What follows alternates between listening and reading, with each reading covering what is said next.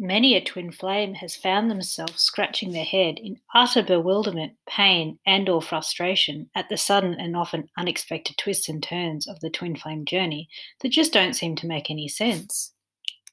A common example of this, particularly for feminine energy twins, is coming back into contact with their masculine energy twin after a period of silence, only for them to run again, or for the universe to intervene in some way which immediately causes another separation.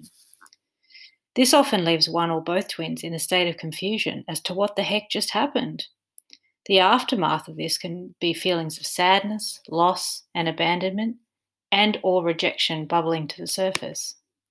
Another example is when twins are guided towards a particular path or new opportunity, for example, a new job, new friendship, a new relationship with someone other than their twin, a new business opportunity, etc., only to find that it falls to pieces in a somewhat dramatic or challenging fashion.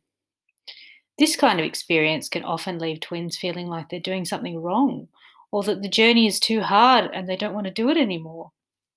I've definitely been there myself many, many times. While these situations can leave twins feeling hurt, exhausted, bewildered, confused, or frustrated, or all of the above, they are also the catalyst for some sort of healing to occur or a significant lesson to be learned.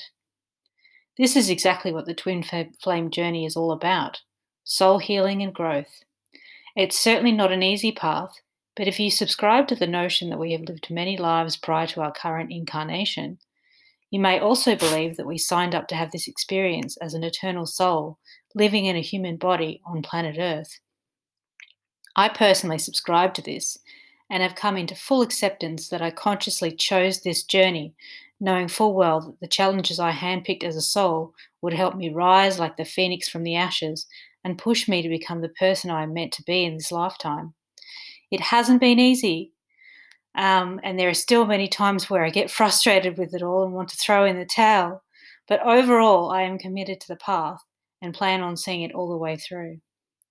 The main thing is for us to keep reminding ourselves as twins that almost everything we experience on the journey is deliberately designed to either trigger some healing or to teach us a particular lesson to advance our soul in some way.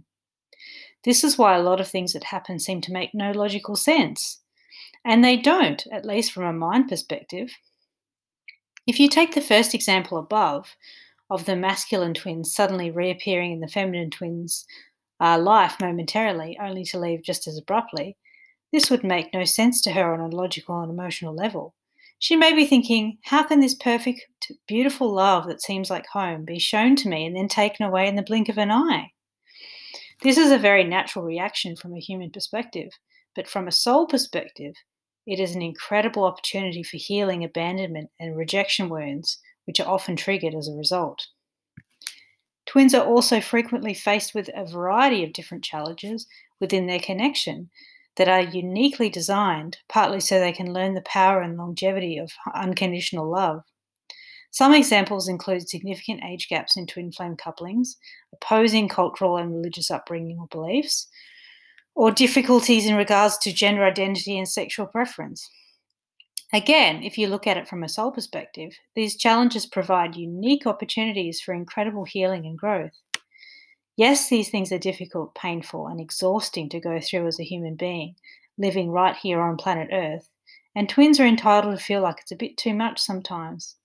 It's okay to have days where you hate the journey and you wish you never signed up for it. That's natural and very human. However, at the end of the day, we have to remind ourselves that our journey is our responsibility and that the path to ascension is a lattice and not a ladder. It's not a straightforward path upwards to enlightenment. There are many ups, downs, twists, and unexpected plot twists along the way. It's also that we can heal layers of wounding from previous and current incarnations and learn the lessons we need to in order to become the very best and most powerful version of ourselves.